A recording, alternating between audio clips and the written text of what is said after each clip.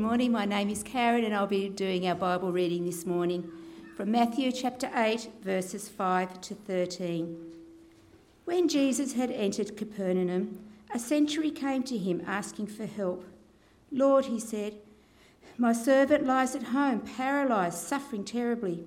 Jesus said to him, "Shall I come and heal him?" The centurion replied, "Lord, I do not deserve to have you come under my roof, but just say the word, and my servant will be healed. For I myself am a man under authority, with soldiers under me. I tell this one, go, and he goes, and that one, come, and he comes. I say to my servant, do this, and he does it." When Jesus heard this, he was amazed and said to those following him, "Truly, I tell you, I have not found anyone in Israel with such great faith.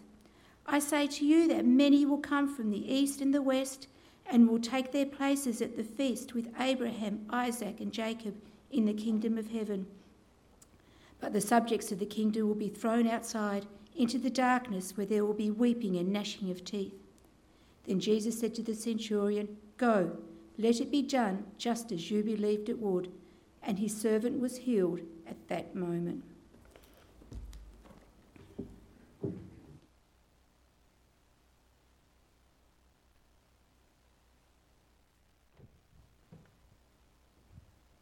Good morning, everybody. I think we need to start with prayer. Lord Jesus, we come to you this morning. We come to you in the midst of all the chaos and craziness of life. Lord Jesus, we come to you out of a life which is nowhere near what we would like it to be. Lord, a life that is nowhere near as perfect or organised or beautiful or satisfying as we would like it to be. And we come to you, Lord Jesus, because we call you our Redeemer, our Saviour. Lord, you are the one who is our hope. And Lord, we just want you to make sense of our life. We want you to give us a perspective on this life that we live, that we would be able to live with joy, that we would be able to live with confidence and peace that we've just sung about. Lord, that our soul would be able to say, "It is well with my soul." That despite the waves, despite the billows, despite the clouds, despite all that's happening, Lord Jesus, that we could be confident and at peace to say, "It is well with my soul." Lord, we come to you this morning because we need you to speak to us. Lord, we need to hear your words. We need to be encouraged by what you would want to say to us today. And Lord, I just pray that your word would come alive as we spend some time thinking about it. Lord, that you would drill deep down into our hearts and that you would implant the truth and the power of the truth of your word into our hearts. Lord, in the places where we struggle, in the places where the clouds gather, in the places where there's darkness, in the places where we feel like life has become impossible. Lord, that's where we need you. And that's what I believe you want to do. So Lord, we give you this time and ask that you would speak to us. In Jesus' name, amen. Well, I reckon you can almost hear the buzz of the conversation as the people were coming down from the mountain. Such excitement, such a big crowd had gathered to hear Jesus as he talked to them and preached to them on the mountain. We call it the Sermon on the Mount. You can find it in Matthew chapter 5, 6 and 7. But he was up there for a fair bit of time talking about all kinds of things about the kingdom of God and explaining to them what the kingdom of God is all about. He was describing to them about a life of blessing, a life of good relationships, a life of peace, a life of forgiveness, a life of answered prayer, a life of all the richness that God wants to bring into people's lives. And I can imagine the people had gathered, they were just soaking this up. This is good news. This is what we want. And so as he finished and they came down from the mountain and they were just talking and engaging with each other and, oh, wasn't that amazing? Wasn't this good? On that bright sunny day, I guess it was, I don't know. But, they were coming down from the mountain, and as they enter Capernaum, which is Jesus' hometown, there's crowd, people everywhere. All sorts of people gathered around, and the crowd sort of parts. And this one character, or maybe it was a group of people, come up to Jesus. And it's this centurion. He comes up to Jesus and he has a request. He wants Jesus to do something for him. And his request is, Lord, my servant lies at home paralyzed, suffering terribly. I want us to just think a little bit about this story this morning for a little bit, because, the Sermon on the Mount, I think, describes what the kingdom of God or the Christian life is all about. The story about the centurion describes how we get that kind of life. So he comes up, he has this request about his servant. Now, it's interesting when we think about this passage, and I hope you'll have a think about it later, and I actually have some questions that I could distribute later so that you can, in your discussion groups, have a think about it, because this story happens twice in the Bible. Matthew records it and Luke records it. So in Luke chapter 7, same story but slightly different. In Luke's account of the story, it's not the centurion himself, it's a group of Jewish elders who come on the centurion's behalf. Sort of like a delegation. So that's not an example of the Bible's contradicting itself.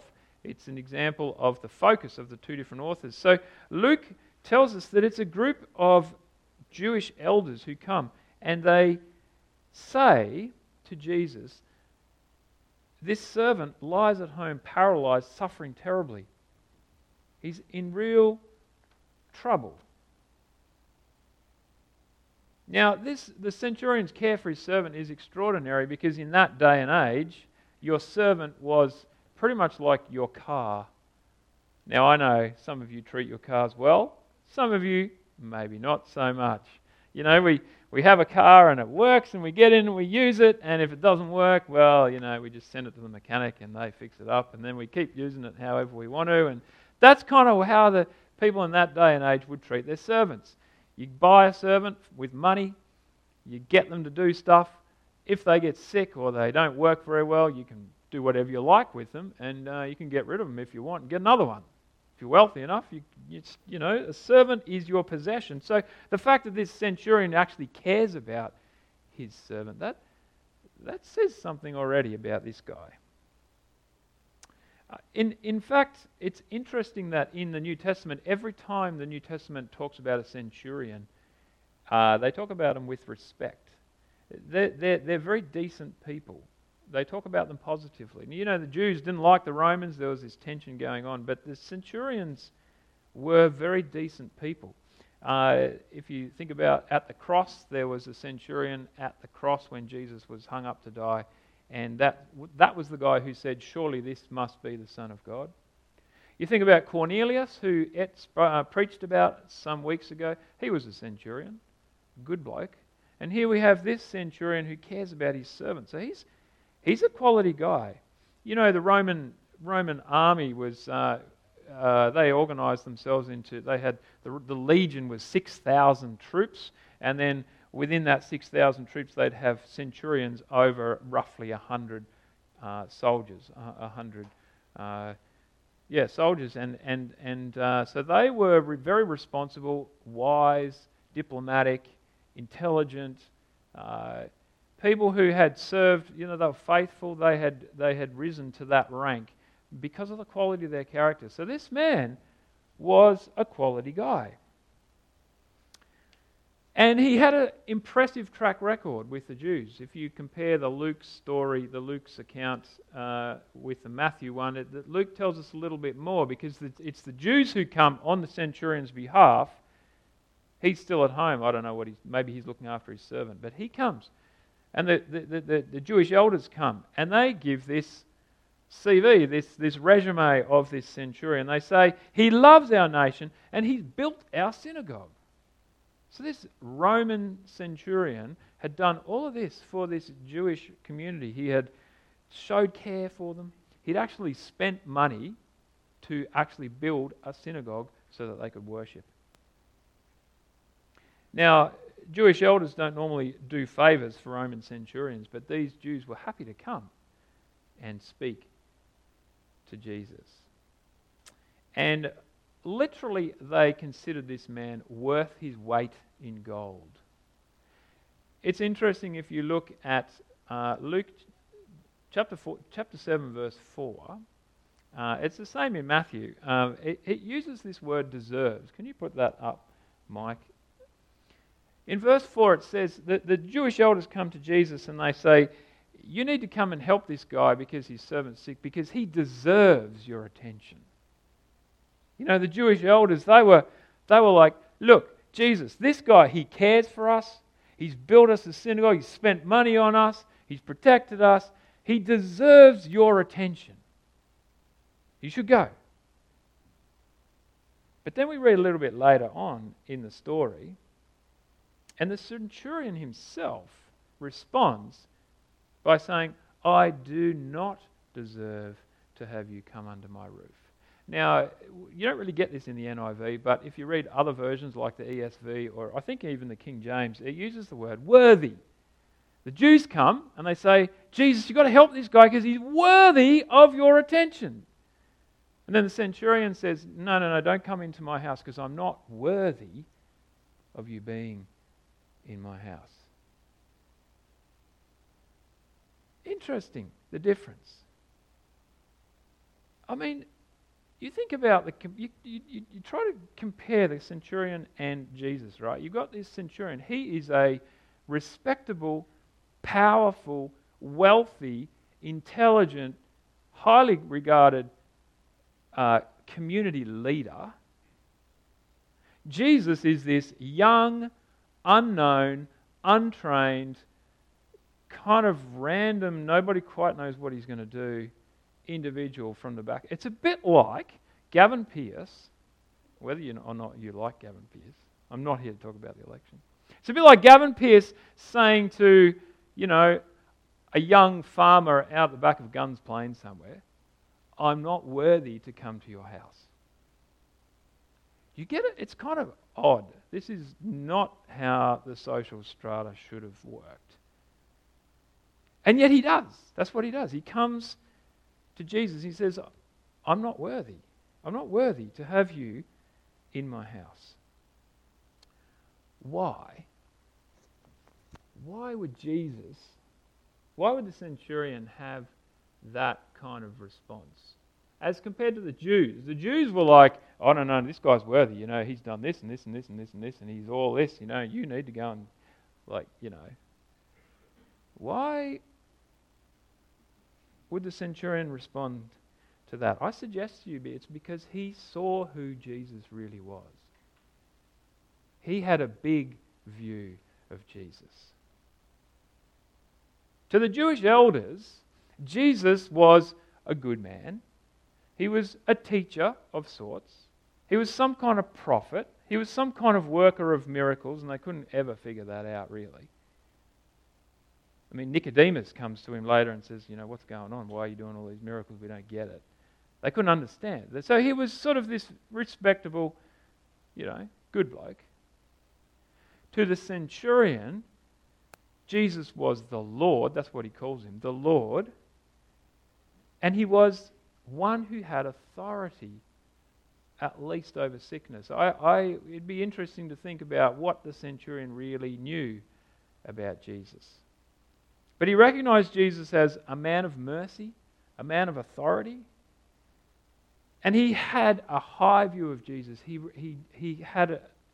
knew that Jesus was someone impressive. See, our problem today, I think all of our problems, or our problems with our own heart, where we struggle with life, largely stem from our view of Jesus and how big Jesus is for us. You know, Jesus can be, for so many of us, he can be someone who is kind of handy.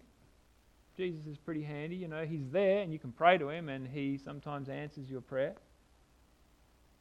But, you know, that's a bit like a Chuck's wipe. Chuck's wipe's pretty handy. It's there, you can, you know, wipe up a mess. If you spill something on the carpet, you can wipe it up. You might need a bit more than a Chuck's wipe, but, you know, he's handy. You just grab him, he's handy, and then you just, you know, put him back on the sink.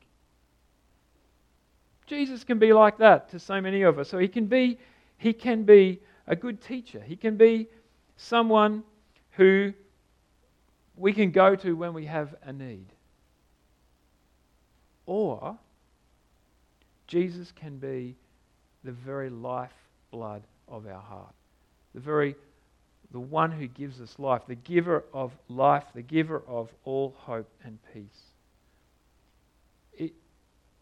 I love the Anglican prayer book where there's a prayer in there that it says, "We are not worthy even to gather up the crumbs under your table, but you are the same Lord whose nature is always to have mercy." Jesus, the centurion recognized that Jesus' worth. He recognized just how amazing Jesus was. And he came to Jesus with his need.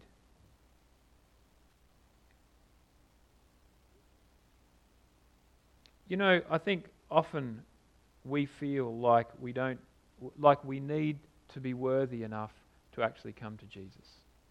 We often feel like we need to measure up somehow to be able to come and ask Jesus for things. We feel sometimes like we need to be reading the Bible and we need to be having a life that's all, you know, everything's right and we're not kind of getting into any sin. We need to be a respectable kind of person who comes to church all the time, and then Jesus will answer our needs. And then Jesus will meet us where we are. We kind of think that we need to be worthy and we need to live up to some sort of standard. But you know, this story shows us that centurion, he was not worthy of Jesus' time. He was not worthy. He didn't even know that Jesus was the Savior of the world. There's so much he didn't know about Jesus, and yet he comes to Jesus, and Jesus responds to him. I've been having to think about, can you put up the next one, Mike? That one. Go back to that one. Sorry, yeah. Go back one. If this story is showing us how we are to attain the Christian life, the first thing that we learn in there is that the Christian life comes by coming to Jesus. That's the first step. That's what the centurion does. And then secondly, we come to Jesus in humility. Jess was talking about that in the introduction. But this man comes, he knows he's not worthy. And we can come to Jesus even though we are not worthy, even though we don't measure up, even though our life is not what it should be, and not all that even God would want it to be. But we can come in humility to meet with Jesus. The centurion comes to Jesus knowing he's not worthy and yet confident in Jesus' authority to deal with the situation. That's what faith is. Faith is confidence in Jesus' authority. It's interesting, isn't it? This centurion, he talks about authority in that passage. He says, I understand authority. I get it. I've got people under me. I tell this person go and that he goes. I tell this person, you know, I want a flat white with, one sugar, and he goes and gets it. Like I tell, he understands authority. He understands how things work. And he recognizes that in Jesus. I guess he'd heard of Jesus' authority. Maybe he'd heard of Jesus healing people. Maybe he'd heard of Jesus casting out demons. Maybe, and we read in the New Testament so many more stories. Who knows what the centurion knew about Jesus' authority? But we read so many things in the New Testament, don't we, about Jesus' authority. He has authority to teach. He has authority over nature. Remember that story when he's in the boat and he calms the wind and the waves? He has authority over nature. He has authority over sickness. He has authority over demons. He tells demons to get out and they don't argue with him, they just go. Jesus is the one with authority. And this man recognizes this. He comes to Jesus and he recognizes this. And so he's confident, so confident in Jesus' authority that he comes second time. Jesus is on his way now to the centurion's house. And the man sends another delegation and he says, "You don't even come to my house because I'm not worthy of you to be under my roof." He says, "Just say the word. Just say the word and my servant will be healed." He's so confident that Jesus can do what he's asking him to do that he doesn't need Jesus to come and, kind of do some, kind of lay hands on him or something. He says, "Just say the word and my servant will be healed."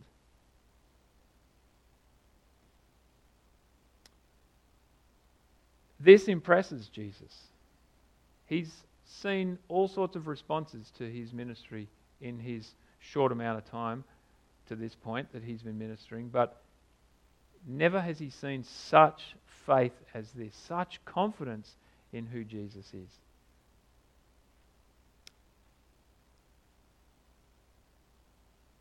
I wonder in our lives what authority Jesus has for you and me.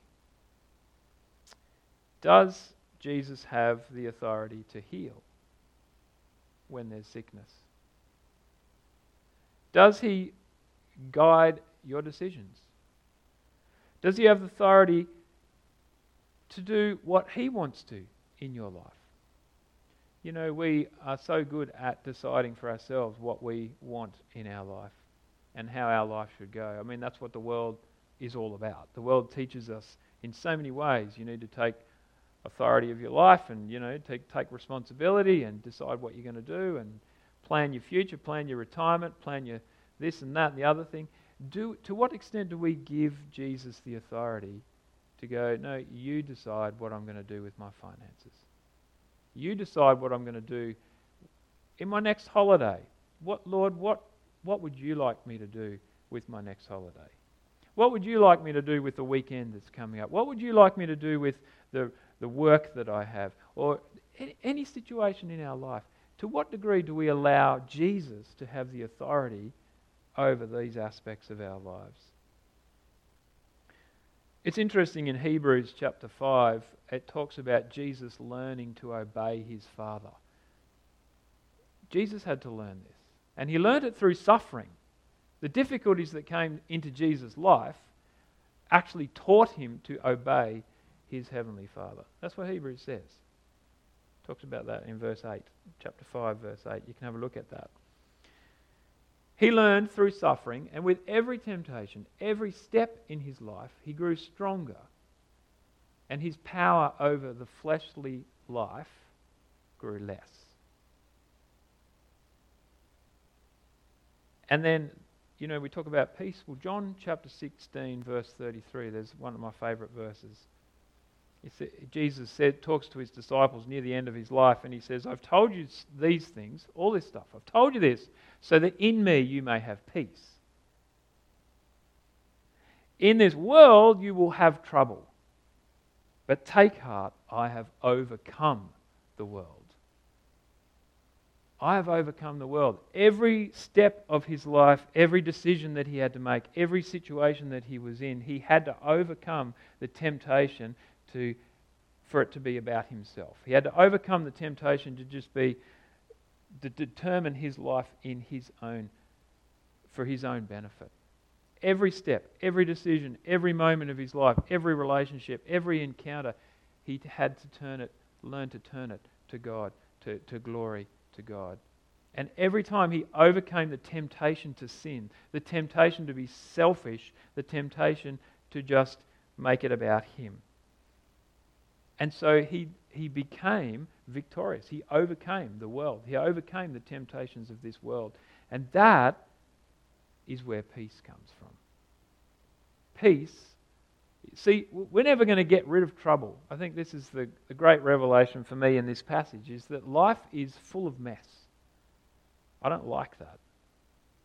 I don't like mess at all. I like everything to be neat and tidy and,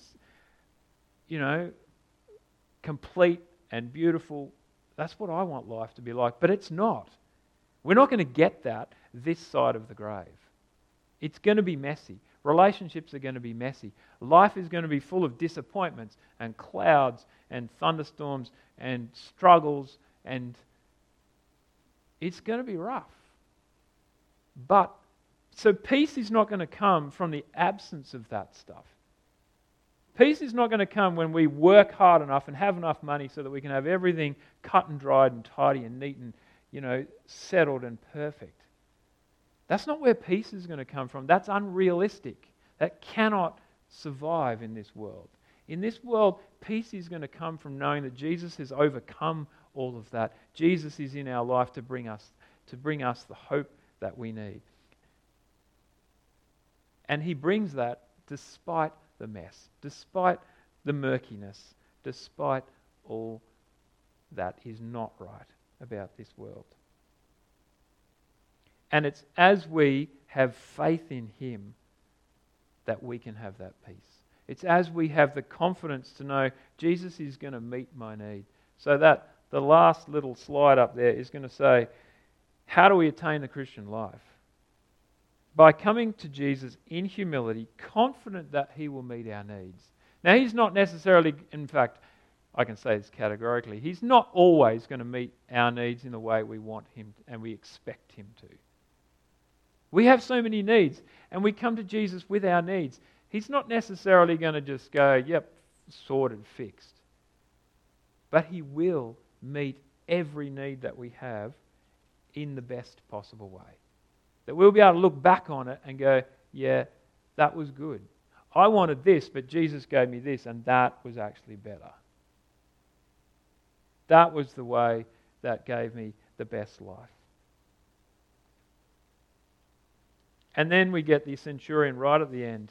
He comes to Jesus. Jesus comes, he says, don't come into my house. And Jesus then says to him, in Luke, you get this. In Matthew, I think you get this.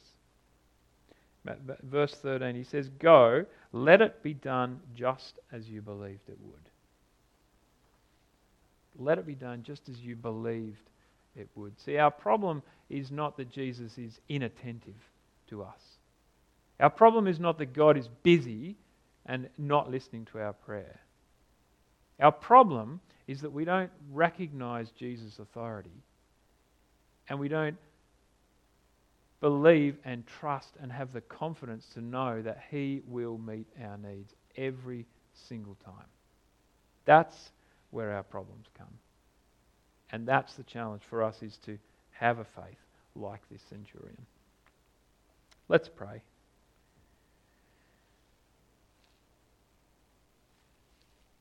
Lord God, we want to just praise you that you are the God of our life. Lord, that you are here, you see us, you see every aspect of our lives, and you know what we need. Lord Jesus, I praise you that you went to that centurion even though he wasn't one of your people, even though he didn't really know all about what you were like. He didn't understand you fully, but you went and you helped him and you provided for him. And Lord, I just pray that for each one of us, Lord, that as we have need, wherever our needs are, Lord Jesus, that you would meet our needs and that you would give us the confidence to believe that you can meet our needs. The confidence to believe that you are a God who answers prayer. You are a God who meets us and provides for us and saves us in every sense of that word. Father, would you do a work in our lives and help us as we reflect on this story of the centurion. In Jesus' name, amen.